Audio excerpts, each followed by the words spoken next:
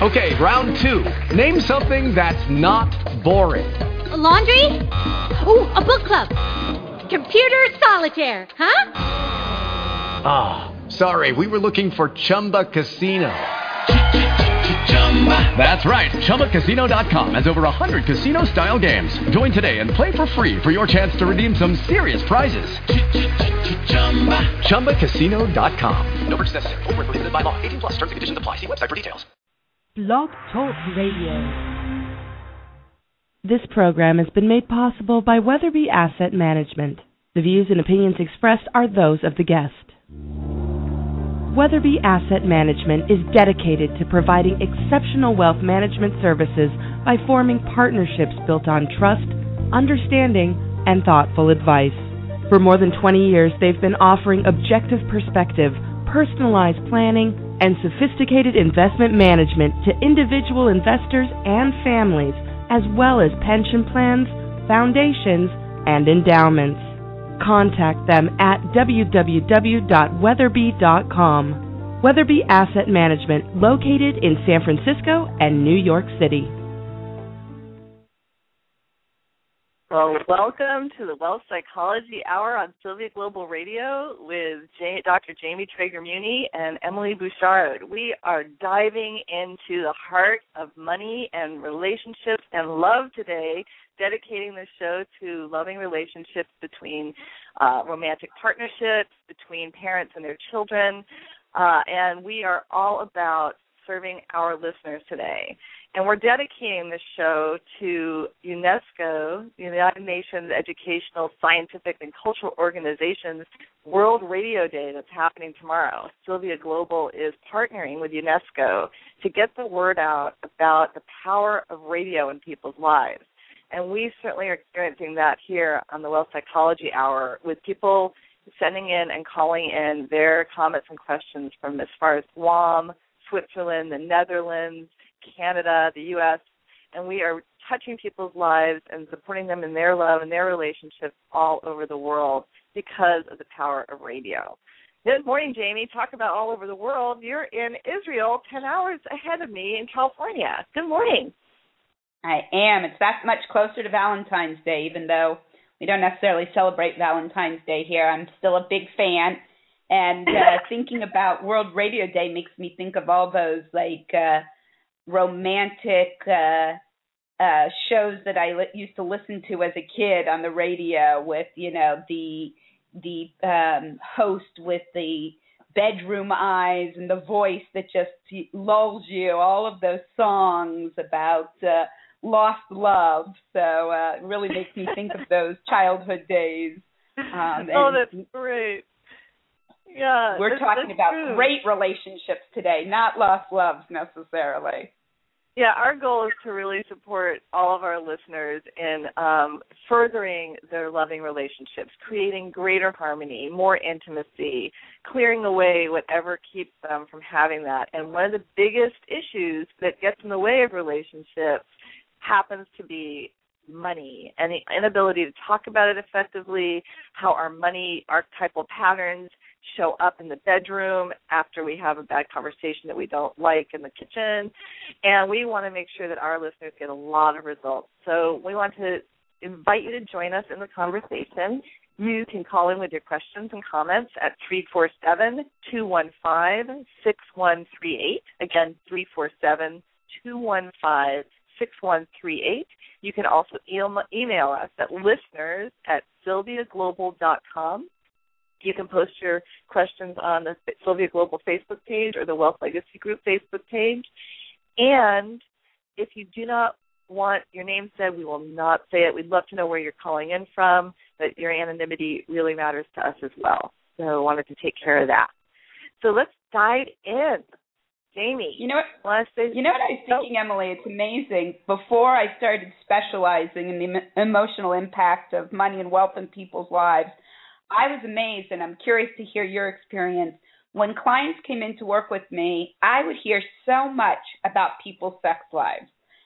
People were really uninhibited in the office to talk about it, and so much less about their financial life, and their relationship, not about the numbers and cents so much, but about their relationship to money and where money might be an obstacle in terms of those conversations that hadn't been had. And it was amazing, even now when, people come in with the goal and really the external goal of working on their relationship to money, how much easier it is for people to talk about sex and love and much less easy to talk about their relationship with money. Do you find that, Emily?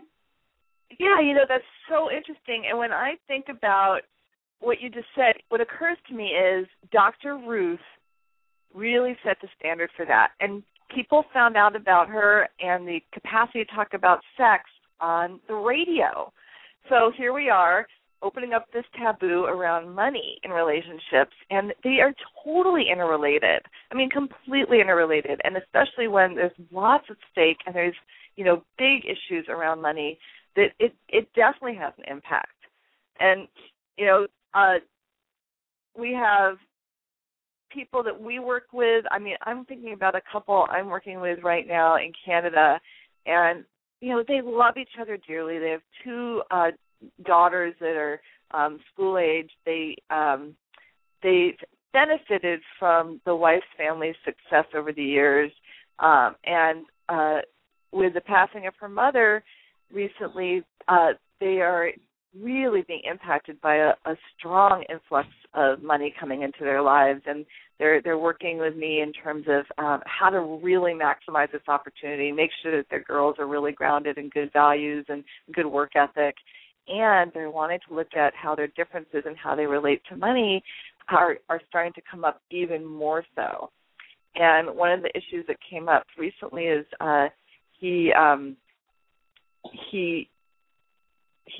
broached the question of, wow, what's her intentions for this new money that's come into her life and that's going to benefit her and the daughters, and that he benefits from kind of in a residual way because he's part of the life. But he wanted to know if she was considering possibly giving him a gift. And it's such an extraordinary thing to step in and ask somebody if they will be giving you a gift. Like right there's lots of things we can talk about. And he was quite surprised and wanted to bring to our work the fact that it never occurred to her. And her response was that what she had a sense of what she would do with it would not be what she would want to have happen with the money, and not what she would think her family would want to have happen with the money. And it brought up a lot in terms of trust, in terms of different values, and it's so powerful that he has a safe and trusting place where he can bring forward this concern, because the resentment, the hurt, the unexpressed emotions will wreak havoc in their marriage if they don't deal with it, because the different money patterns that are there are just going to keep acting out. The sneaking, the trying to hoard, the trying to get what he wants through different ways. All of those things would start to come out even more if he really felt like his desires, his values weren't being honored and understood. And she would certainly fall, and that would be more of the innocent and the fool and a little bit of the victim. And then her more fear-based need of wanting to keep control would maybe have her tyrant come forward more, which would just help to keep setting up that dynamic even further. What do you see there, Jamie? Wow. So I get to play you a little bit and unpack. That was such a meaty statement on so many levels. So I want to back up a little. First of all, I love what you said about Dr. Ruth. I want to go back to that for a minute, because you and I have often talked about wanting to be the Dr. Ruths of the money conversation. Yeah. So I love that you just invoked her. We don't necessarily, want to look like her, but I love that invocation of, one of our heroines. So that's great. And we would love to be able to have as spicy and as, no holds barred conversation with our listeners about all the things that are going on in their mind about money and love. Also, I wanted to say, in terms of this client, what strikes me so remarkably is this idea about what a gift is, and going back to our conversation from a couple weeks ago with Keith Whitaker and Susan Macenzio. And, it's interesting when we give gifts, oftentimes we don't put conditions on it. And yet when we give the gift of money, there's very often conditions that go with it, or sort of golden handcuffs. There's certain set of rules. So it's interesting that the idea of giving the gift would then also have some sense of what he should do with it or what he could do with it, as opposed to the openness to do whatever you want with it. Well, yeah, and especially when the gift has been given to you by your parents with their standards attached to it. And it's the transitioning of their values as well. And then it's about, wait, how much do I need to steward and hold true to what mattered to them? And what about my values and how I want to express it with this? And that's where the parent-child relationship comes in. And then it gets played out in the romantic relationship as well. And we want to know how this conversation is impacting you and your life and what you see here. And you can call us at 347-215-6138. And you can email us at listeners@sylviaglobal.com. And also join us on Facebook at Sylvia Global page. Really well said, I'm also thinking, whoops, sorry. No, go. So eager to jump in. I'm also thinking how powerful our work with genograms is with clients, where they really get to back up and see some of the stories attached in their family backgrounds to how money is supposed to be spent or allowed to be spent. And that very often, thinking of it from her perspective, potentially, we're sort of making them up now, but the sense of that you need to steward the wealth in a certain way, and it needs to be spent on certain things. And that comes with family values and family stories. And I certainly experienced that in my partnership with my husband, that, there's certain things that are okay to spend money on in my family and certain things maybe not as okay, So, for example, going on a vacation where you have a great experience and you really learn about another culture is an okay place. And there's no right or wrong. This is just cultural or, familial. Whereas maybe buying a really flashy, expensive car, even my language about it, you could see my value judgment isn't as okay. And, maybe my husband grew up in a family where having a really comfortable car that you love and is really reliable is much more valued. So again, being able to unpack those stories, I often say, it's like an artichoke. People sometimes say it's like peeling back the onion, but I don't like an onion analogy. I like the artichoke analogy, that you really get to the heart of the matter as you take off the different leaves and see how different families have built what's important to them. And once you get a sense of, oh, this is a culturally created value, then you get the ability to say, do I endorse that value? Is going on a vacation more important to me than driving a fancy car? Maybe it is, maybe it isn't. But I get to come from the place of choice as opposed to from the place of this is a should be how it's done. And my partner also gets to see how that gets created. And I get to see in his life how, their family stories get created. So that's a really great way we've worked with clients to help unpack those family myths. Yeah, and it totally builds intimacy, right? When you actually stop and instead of argue and fight about who's right about what to do with the money, and you dive a little bit deeper in terms of, hey, where is this coming from? And, what's behind this? And what were your parents' views on this? And then you get to really connect with each other. And you get to find out, wow, well, so what matters to you given all of this? And, what happens for me when I'm hearing that example, Jamie, is, one person can have a sense of, wow, it really makes a lot of sense to put your money into a car that you're going to use for a long time that feels and looks good, and you get to get in every single day, versus going on a trip that's fleeting, not lasting, and that, I can totally see it from a value standpoint, whereas, the other one with the vacation, it's like these are memories that are going to last a lifetime. It's the intangibles that never go away, and neither is right or wrong. And I think that's one thing that people really forget is when we have – oh, go on. Go ahead. When we have strong values, when we have beliefs that really matter to us, or when we have unconscious patterns that are driving us, we go forward full steam ahead as if that is right and true and is not. And we want to make sure people know that. Never. It's an opinion.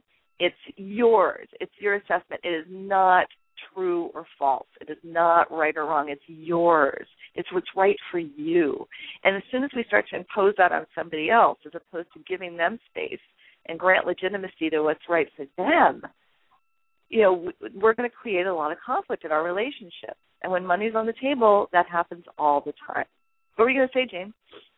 Well, of course, great minds think alike. I was going to just point to the exact same thing that you're pointing to, is even when the word right or wrong comes into conversation, because there's really, no right with a capital R thing to do with money.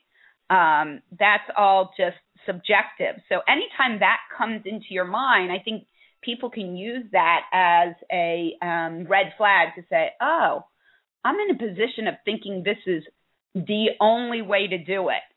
And then you can really step back and say, okay, well, first of all, how did I get to that position? And might there be a different way to look at it? Maybe my saying, a flashy car that you just show off in isn't the way that somebody else is looking at it in terms of money. They're looking at it in terms of, like you said, a good value. It's going to not depreciate very fast. You're going to get a lot of safety for your money. So there's other ways to put it together. And just the idea of right and wrong should be a clue to us that we're, stepping into sticky territory. Yeah, and what's great about what you're saying is, if you say something like, oh, flashy car, and your partner really wants it, they're going to go into defense, right? They're immediately going to go into, hey, because they're feeling your judgment about what it is that matters to them. And if they could take a breath, and in that moment, if he could turn to you and say, whoa, flashy car, when I'm looking at its longevity, what's going on for you around flashy cars? Tell me a little bit about that. And then I could see that diving right in, because you shared on the show about what it was like when your, boyfriend from college came and saw your house for the first time and his reaction to that. And I could see that really tapping into, wow, I wanted to keep my access to wealth and money and what I could afford a bit hidden because of the impact it had on me when people made presumptions about me based on what they saw that I had. And if I drove around in a car like that, people would automatically put me in a category, and they would see me because of my money and not because of me. And that really matters to me. I mean, you can just feel the flavor of a conversation that goes to that depth. That's an intimate conversation. Well, and that's exactly right. And that's how our partners really get to know us, because that really tells something about each of us. And nobody else has walked in your shoes. So, my partner doesn't have that same background, but when he gets to know that about me, then he gets to know me at a deeper level, which, reminds me, a question that comes up for me all the time with clients, especially women clients, but also with the men, is when in the relationship do they tell their partners about the money that they have? That seems to be a huge question, and a very tender one that people worry that all of a sudden the relationship, either they're going to be judged, somebody's going to have their feelings hurt that they weren't told earlier, or that the relationship will shift and they won't be able to trust that the person really loves them for themselves, but that they might also love them for, what they think it might buy them. Yeah, and I really loved when we talked about this on a previous show, how that could open up a new possibility for somebody who was in that very situation. And it's so much of an opportunity of looking at your own relationship to your money and your wealth and your standards for it, and then how you are building the trust of the people that you're with in terms of when and how you talk to them about it. And the core of this conversation has so much to do with trust. Can I trust myself in terms of my money, and can I trust myself in assessing the motivations of the people around me? And, do they love me because of me, or my money? How many people can relate to that? So if you relate to this, if you want to join in the conversation, feel free. You can call us at 347-215-6113. My eyes, 8. Or you can email us at listeners@sylviaglobal.com. So, Jamie, do you want to say more about that? Like, I know that you've had experience, especially working with inheritors a lot, in building their trust in themselves and their comfort level around what they have, so that they can have these conversations with ease. Yeah, it's remarkable. I find it's more broad-reaching than just the inheritors, Emily. I find that with women in general, that conversation, because there's a certain unbalancing of power that might happen when the woman comes into the relationship with a lot of money, or the fear that will be an unbalance of power. That seems to be a really tender and vulnerable moment, whether the money is inherited or whether the money was made by the individual herself, that it just feels oftentimes that, women really come together around this issue, that they don't know when the right time is. They don't know the criterion by which they can sort of measure. They'd love to have a little bit of like a bullet-pointed list to tick off. X, Y, Z, if those are apparent, then you can trust your partner and reveal this. And it's much more nuanced than that.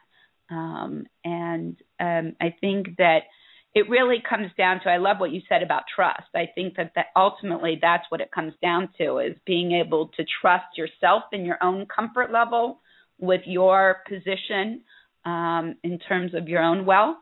And then also being able to have an open conversation where you allow certain conversations to be brought up and really explored, so that you can see from multiple angles, both yours and your partner's, and then the two together, what are the various potential concerns. What have you seen, Em? Well, it's so curious because in doing research for the show, I came across a number of articles speaking to research and like the cultural meme around relationships that you just dove right into. And when I say cultural meme, what I'm talking about is, this I guess you would say if we were a fish swimming in water, we wouldn't even know about that water existed because it would be all around us. And a cultural meme is a lot like that. It's what we're in that determines so much of who we get to be based on all of the norms and beliefs that are seen as true. And all collected and glommed together, it creates this what has been called a meme. And what you just described really is flying in the face of a cultural meme, which is typically the assumption is men are attracted to and want women that are going to be great sex partners, are going to be really good in bed, are going to be, just fabulous to have sex with. And women want security. They want success partners. They want men that are really showing up, we often say a man is not a plan, ladies, no. But that's where we tend to go because of the cultural meme. Oh, if I have a man in my life, I have security, and he's going to take care of me, and he's going to be the financial resource. That's a cultural meme that we have that shaped our reality from, anthropologists would say from the very beginning, right? And as our culture has shifted and evolved, and women are stepping into a place of controlling more of the wealth, having more capacity. They're inheritors now. It used to be in a lot of cultures, women never could have ownership of the money. They were considered property. It's an amazing shift, and it has been in a relatively short period of time when you look at the development of humanity. And when you shift in the face of a cultural meme that says otherwise, how do you step into that? There's no rules, there's no guidelines, and you're going against that which has always been. And so when you talked about that tender, vulnerable place, it's very true, and it really is a place of the unknown and uncertainty. And what I love about what we do is we support people in designing their lives, their futures, what it is that they want it to look like, and not like memes be damned, but more like, hey, let's look at what's shaping your reality and what you want reality to look like, and know that you have choice, like you said earlier, Jamie. I love that. And it was funny, as you were speaking, I was thinking about the Masterpiece Theater show, Downton Abbey. And, it really is a different cultural meme in that situation, that's post-World War World War One. Yeah. Yeah.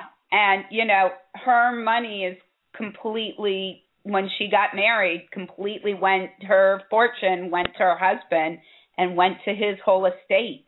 And, it was very different. So, and then some of the conversations are also the same. That, here's a woman that came with a fortune, and what does it mean? So, I think the difference now is that, women worry that that's why they're going to be picked, or that's what'll be attractive, and then they stop trusting that somebody's interested in them for themselves.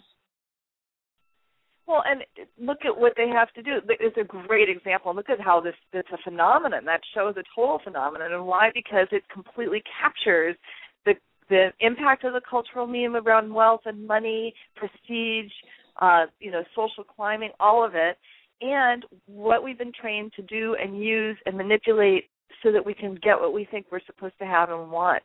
And what does it mean when we go against it? And a really powerful aspect of that show that captures another aspect of this for love and money is when a child in a family grows up and really understands and knows the parents' values and the cultural memes and the stories of what they're supposed to be, and they say, I'm not going to do this. I'm going to do something different. And in that show, the youngest daughter, Sybil, does this, where she said, no, I'm going to go and I'm going to marry somebody of a lower class and I'm going to be different. It wreaked havoc to the point of, wow, is she going to be disowned? Is the father going to still have a relationship with her? And in many families, that is absolutely done, and a lot of power and manipulation is wielded and control is wielded in terms of, if you don't do what I want, you're not going to get your inheritance, or I'm going to cut you off. I'm thinking about one family I worked with. There's 2 daughters, 2 sons, completely treated differently. The daughters both wanted to go off and do some things of their own in different ways that went against family values in college, and they were cut off and they had to support themselves, whereas the sons totally towed the party line and took on what they knew that they needed to do, and they were taken care of and fully supported, and there was an idea of, oh, they need to have the money coming towards them because they have to be able to take the girls out and pay for everything. And it was a really interesting dynamic when that came out in the family meeting in terms of talking about these differences. They were all brought up in the same family, but they had very different experiences and how that shaped their realities moving forward as adults. So, if this is meaningful to you, if you want to join in this conversation with us, you can call us at 347-215-6138, and you can email us at listeners@sylviaglobal.com. We want to know, how is money showing up for you? How is it impacting your relationships? How are your money patterns and stories about money showing up, not just in terms of when you're having conversations about money, but when you get into bed with each other or when you're having to sit down with a parent and make some important life decisions? Oh, we have a question. Jamie, do you want to say something before we jump into a question? No, let's go straight to the question. Okay. This is great because it's talking about one of the resources that we have that we are going to be talking about as a useful tool, which is the 5 Love Languages. And if you're not familiar with that book, it's a really nice treat. It's easy to read, and you learn about different ways that people experience and express love. And so somebody has called in from Southern California, and this is their question. When my fiancé and I did the love languages assessment, my prominent love language was gifts. This was very true. His reaction to the languages in general, was that gifts is a very materialistic view of love. But it's not a money thing for me. I just feel really loved when someone gives me something that shows they thought of me when they saw something. I don't know how to bring up the issue without sounding like I'm insisting his love for me is measured materialistically. Wow, what a great question. Jamie, do you want to start the answer? Well, and I love that because the idea of gift does not have to be attached to money. So frequently in our, going to memes, in our cultural meme, it is about money. But, I think about, particularly right now, as I'm going through, my cancer treatments, and so many friends have offered so much love and support. I had a friend who just wrote a poem about my cancer, and it was one of the best gifts that I've gotten, and it had nothing to do with money. So, I think, again, really being able to unpack the idea of a gift, that it doesn't necessarily have to do with money. It's about giving to the other person. Right. That's so powerful. And when I'm reading this person's question, one of the things I get is it's the thoughtfulness, that they're out in the world, the person's out doing their thing, and they saw something, they heard something that got them thinking about this woman that they love, and they wanted to demonstrate that by bringing it back to them.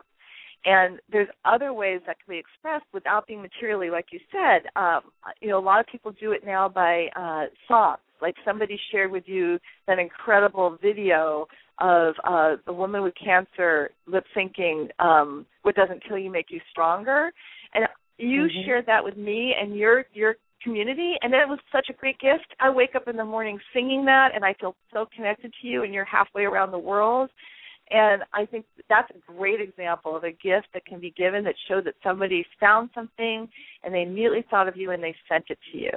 So that's another way that he could demonstrate and show up as giving without it being material, where no money is spent, but where he's showing up as giving and showing up. So that's what I would recommend, is when you bring up the conversation, explore with him the nature of gift giving and what it really means to you in terms of this piece around knowing that you're thinking about me when we're not together, knowing that, you're putting a bit of attention and energy and investment of yourself towards this. Because that's the other piece, too. When somebody buys a gift, they're saying, wow, what I have to offer, I want to show up and invest that towards the person that I love. So if he doesn't want to invest his money in that, how can he invest his time, which, as far as we're concerned, is way more precious than money, because we can't, we have 24 hours in a day. How are we going to use it? So if he invested his time in surprising you when you came home with a thoughtful meal that he put a lot of attention in, and maybe there's some candles and your favorite chocolate, something that he knows that you love, but that is also going to feed you, so that there's a way in which it's not a material thing, that's huge. And it's a huge gift of his time and investment towards you. So you can see, hey, does that land for me? I think absolutely. And I loved your idea about pointing out examples. I think that's a great way to have a conversation, is really to expand and let your partner know the examples of gifts potentially that have nothing to do with money that you really love and appreciate, either that you've given or somebody's given you, so that you're really just bringing into the room the idea of, expanding what a gift is. Yeah.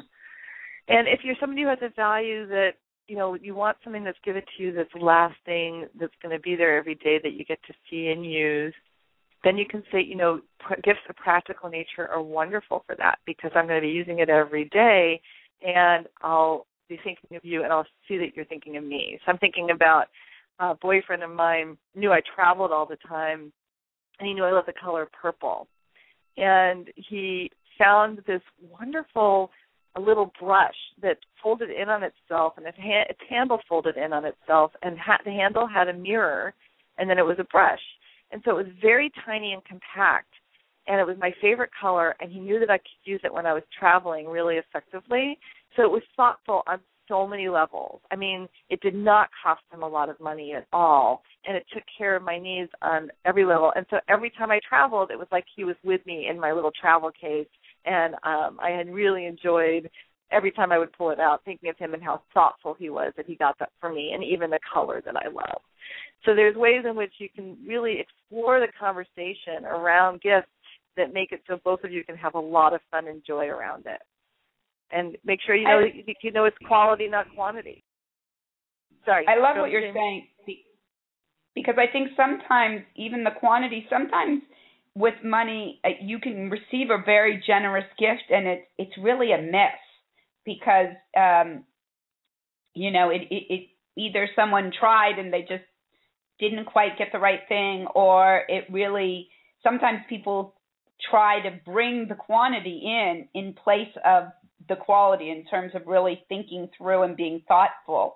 And I think that can be challenging too when people, I've had clients before who received very expensive jewelry, but it was maybe something they'd never wear.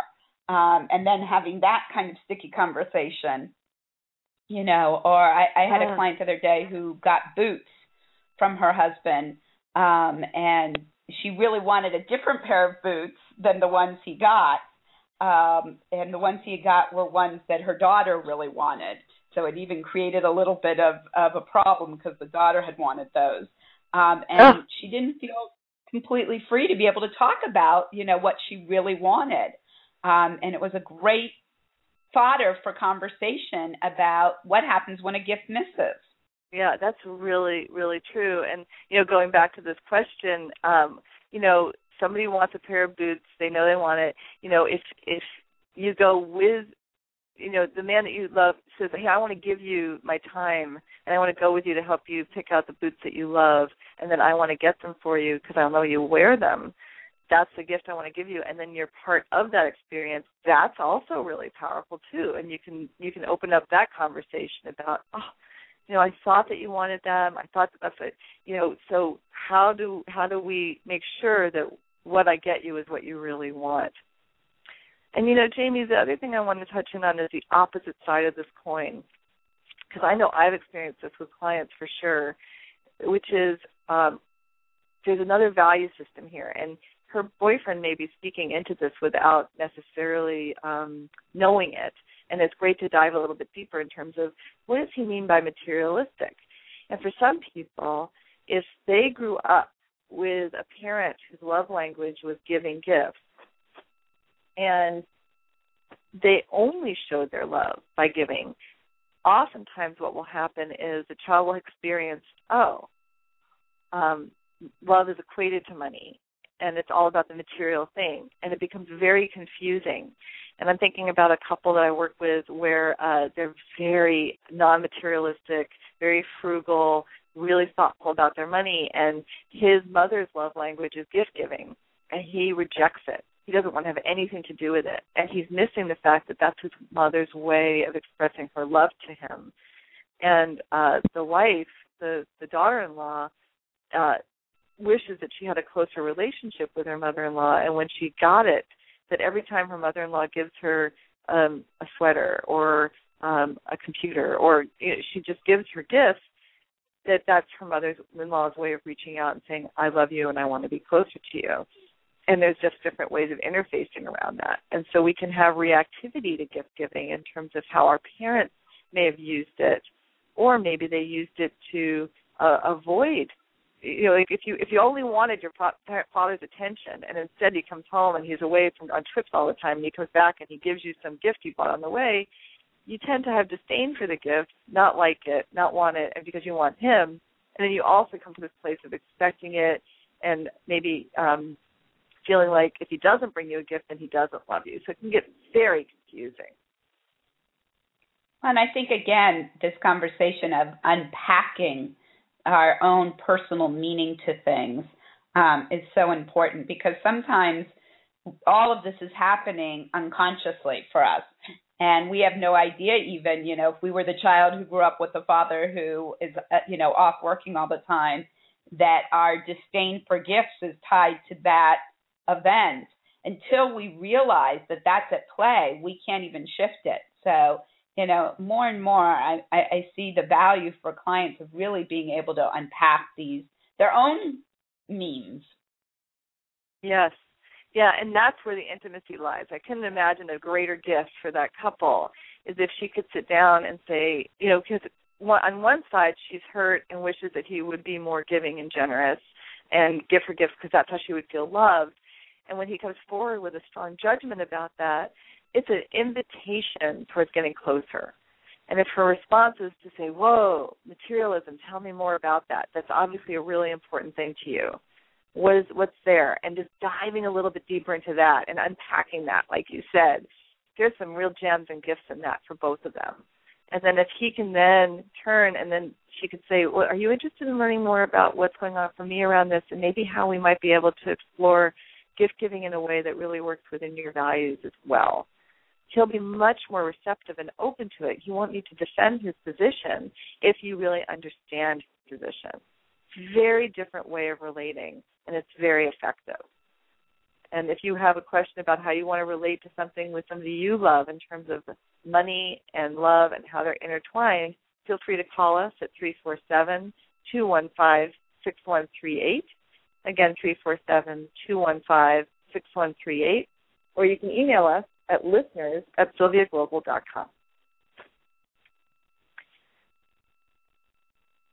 Jamie, do you want to go dive into the next aspect of this? Which one should we pick, Emily? You want to go for the juicy prenup? Yeah, why not? I knew you did. One of my favorites, yeah. Yes, it's something we experience with our clients all the time, and here again is a time when actually what, especially with inheritors, when what your parents request, may have to be listened to. So if you're in the position of inheriting money and part of the request from your family or the condition is that there's a prenup involved, then, how do you go into that relationship and ask for that with grace and not have it come to be a power struggle between you or, really set up for issues, like you said, from what happens in the kitchen to what happens in the bedroom? Yeah, it's so important. And, one of the things that we've seen so often in client couples that we've worked with is that how this conversation around the prenup goes does a lot in terms of the foundation that is the platform that the relationship is launched from.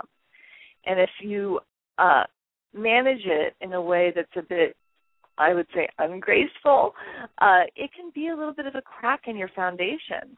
And you may be extraordinarily loving and supportive and really wonderful with each other, and when money comes up, there will be certain niggling things, and listeners are going to notice this when I talk about it. If they are experiencing this, where there'll be side comments, there'll be eyes rolling, there'll be a different tone and mood when certain things come up around, oh, well, it's your money. Oh, well, it's your house. It's not really mine. Or, that there'll be these undercurrents, and sarcasm will show up, or maybe there'll be a bit of coldness. Something is going to shift, and you'll feel it in your bodies. We talk a lot about the body and the somatics of all of these experiences. And so in a couple, you'll be going along great, everything will be fine, and then when something comes up around money, you'll either avoid the conversation because it's uncomfortable, or when you're going to have it, that it's not going to go well, or you tend to have it and it's the same conversation again and again, and your body feels contracted. You have a tightness. You don't breathe as deeply. You feel more defended, and you're already in this position of conflict before you even go into the conversation. And so much can be rectified around that if you're in the midst of that, and so much can be done proactively if you're in the midst of, wow, I need to have this conversation, so that you can make it so that those conversations can be quite harmonious and graceful and loving in the future, as opposed to more combative and conflictual. And it's really an opportunity for couples to come together and recognize, because when you come into a relationship, then the status of inheritor really often shifts from just being the person in the family to both of you, like you said in your original example of the couple that you're working with in Canada, because both people in the couple get to benefit from the money. So it's like, how are you going to take on this new role as a couple, both your new role and status as getting married, and then also this request from a different generation that there's something in writing. And instead of being in opposition to one another, it's often an opportunity to come together as a team and to have a conversation with that other generation about how you want to invite the money into your life and how you want to work with it. Yeah, and there's so much that you can do as a couple around it, and it's for the sake of what we want to have together and for the sake of our values and what matters to us. How do we want to design our future together, given this incredible boon that's been given to us through something else or given to us through what each of us has brought to this relationship? You know, one of the things that happens is that when one person's coming to a relationship with assets and the other's coming to the relationship with a lot of debt, it's a really smart thing to do in terms of, well, how do we want to look at the future we want to create together, and how we are mutually supportive of each other and our individual goals and our goals as a couple. And it's very important to bring these to the conversation sooner rather than later and look at what it is that you're going to mingle, what it is that you're going to share together, and what it is that you're going to keep separate. And whatever you decide, make sure that you really hold true to that, because otherwise a lot of mischief can be created in your relationship. It's so remarkable to me. No, go.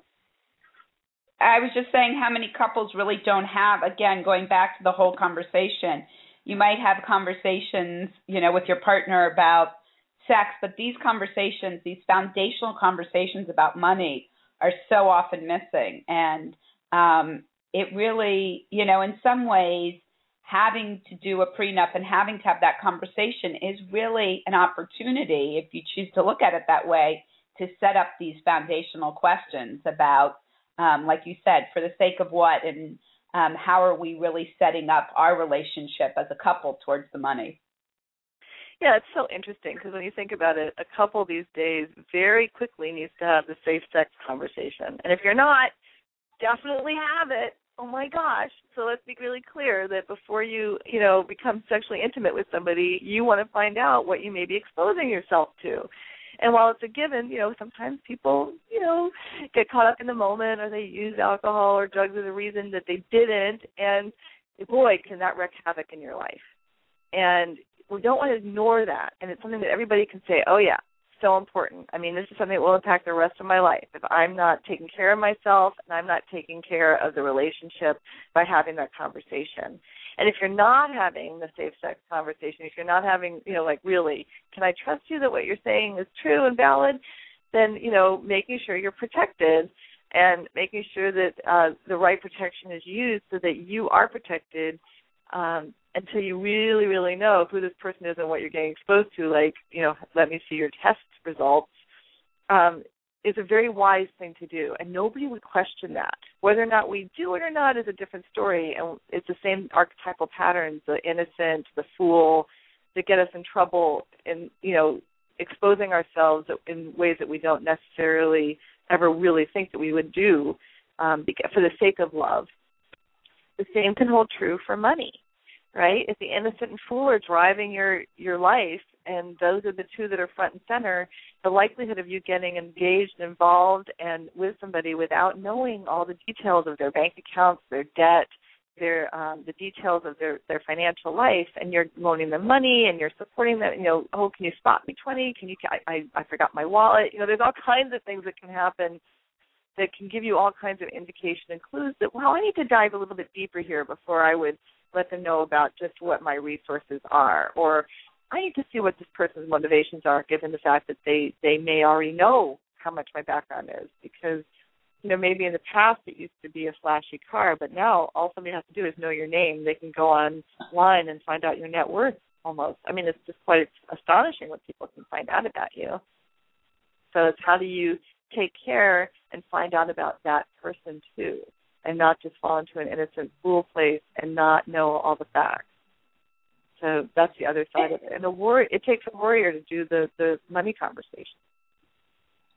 I think that's great. If we want to really be the Dr. Ruths of radio around the conversation around money, I think that's so important what you're suggesting, Emily, is that it's part of our relationship fitness is to, just as we would go and have certain tests done before we start being sexually active, it's also about really getting to know your partner around certain issues around money, because they're powerful forces in our relationships. And it's great modeling then when we have children.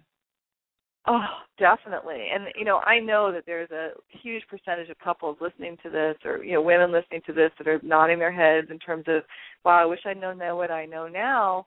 And I wish that we'd had these conversations in terms of, how deeply and involved and engaged people have gotten in relationship without knowing, what it is that they're getting involved into in terms of debt, in terms of spending, in terms of habitual patterns related to money that really are not in sync with each other. And there's lots you can do to work with that, just like you can with the love languages, to make sure that both people's needs, both people's desires and wants around how to move with money can be met in a way that furthers and augments your relationship and doesn't continue to cause conflict and discord between the two of you. Because what happens is we end up avoiding the conversations that cause us discomfort, and they're the very conversations we need to be having. Absolutely. And it really is, again, the opportunity to start a relationship in a different way. And I'm thinking, if you're able to, again, look at the stories that help build each of your relationships with money, then, first of all, like you said, the intimacy just increases because you're revealing parts of yourself, first of all, to yourself, because sometimes we're reacting unconsciously to parts of our lives that we haven't really explored, and then also to your partner. And those primary relationships with money and our parents are really our foundation. And when we're able to look at them and say, oh, now I see them from an outside perspective, first of all, that gives us the ability to shift and move in a different way. It's not, as you said earlier, Emily, the water we're swimming in, but it becomes a choice point, and it allows our partner to know us in a different way. And it really sets up the framework for thinking as partners in terms of how do you want to go into the next generation? What are the cultural memes in our family around money, around love, around relationships and giving that we want to set up for our children? Oh, great. And Jamie, it looks like we have a caller from Washington who has a question for us. Great. Hi, welcome to the show. Yeah. I had a girlfriend whose family and herself had more free income than I did. And she always wanted to shower me with gifts. So did her family. I remember one time I needed some transportation, so they offered to buy me a car. And I was always afraid of feeling like I owed them something. I didn't want that debt, but she couldn't understand why it was that I didn't want her to buy me things when she could. Do you have any advice about that, or? Wow, that's a great question, and it speaks so strongly to exactly the dynamic that we're talking about. So when we receive a gift that we know that we can never possibly return back in kind, it can create a power differential in the relationship. And it sounds like your friendship with her was really important, and you wanted to keep that on par with each other, that where the two of you were equals. And if you received a significant gift that you'd never be able to return in kind, then there can be a sense of, wow, we're not on par. I'm now like obligated or beholden, and it can set up dynamics that are very unconscious and can really hurt relationships even when it was with the best of intentions. So, Jamie, do you want to say more about that?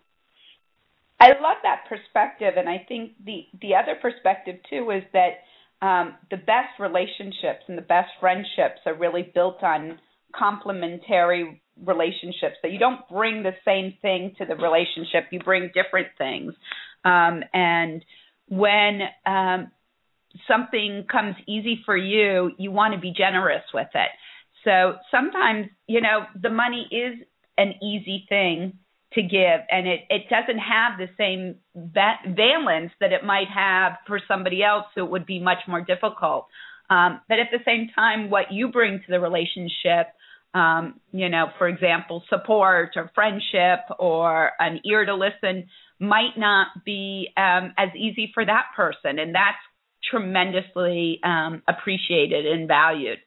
So, I think everybody brings different things to the relationship. Again, it seems like this is the perfect question where if you were able to back up with your friend and say to her, here are my concerns, and here's from my perspective how it looks, and she was able to say, well, here's how I see it, then you guys would have a deeper place to know each other and might be able to come to a place where you both feel comfortable that, maybe some of the gifts are accepted and maybe she offers a little bit less, that you move towards the center with each other, but it really comes from a place of openly having a conversation.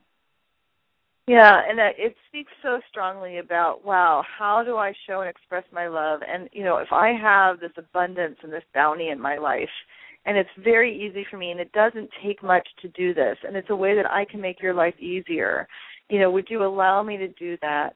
And, I'm thinking about there's so many ways that we exchange and give and receive with each other in the space of love. And like you were saying, Jamie, there could totally be receptivity around, wow, I so appreciate and love that I now have a vehicle that I can drive all the time. And,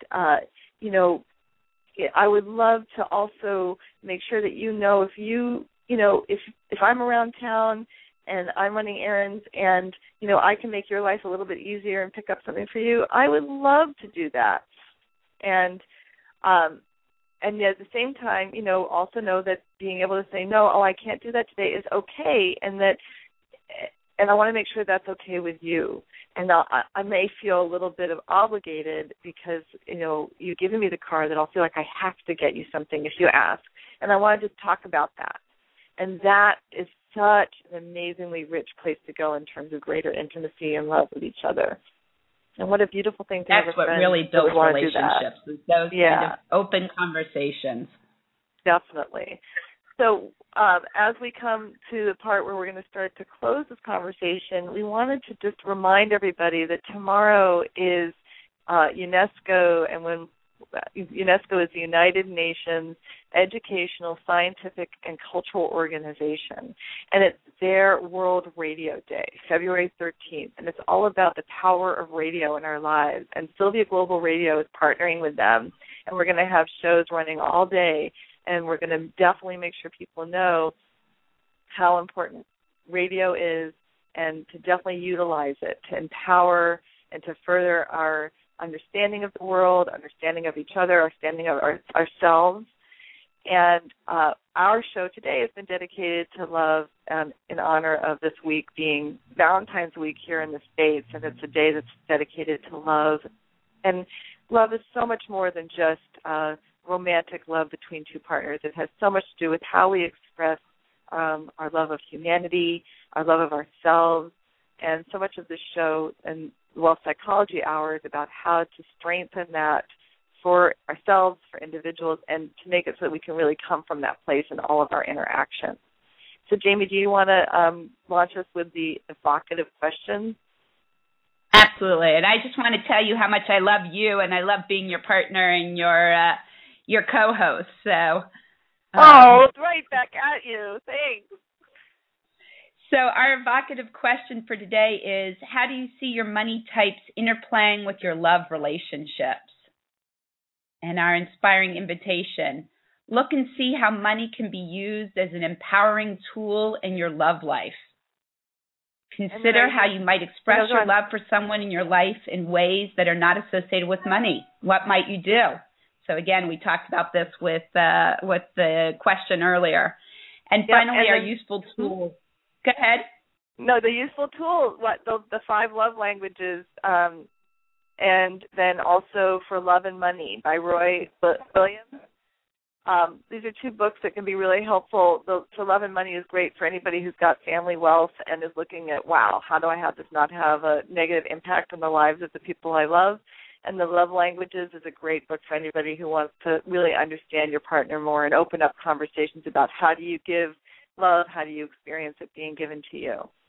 So thanks so much for listening, and we hope that you have a love-filled day and where this show has supported you in having even more love and intimacy in your life. Take care. Thanks, Jamie.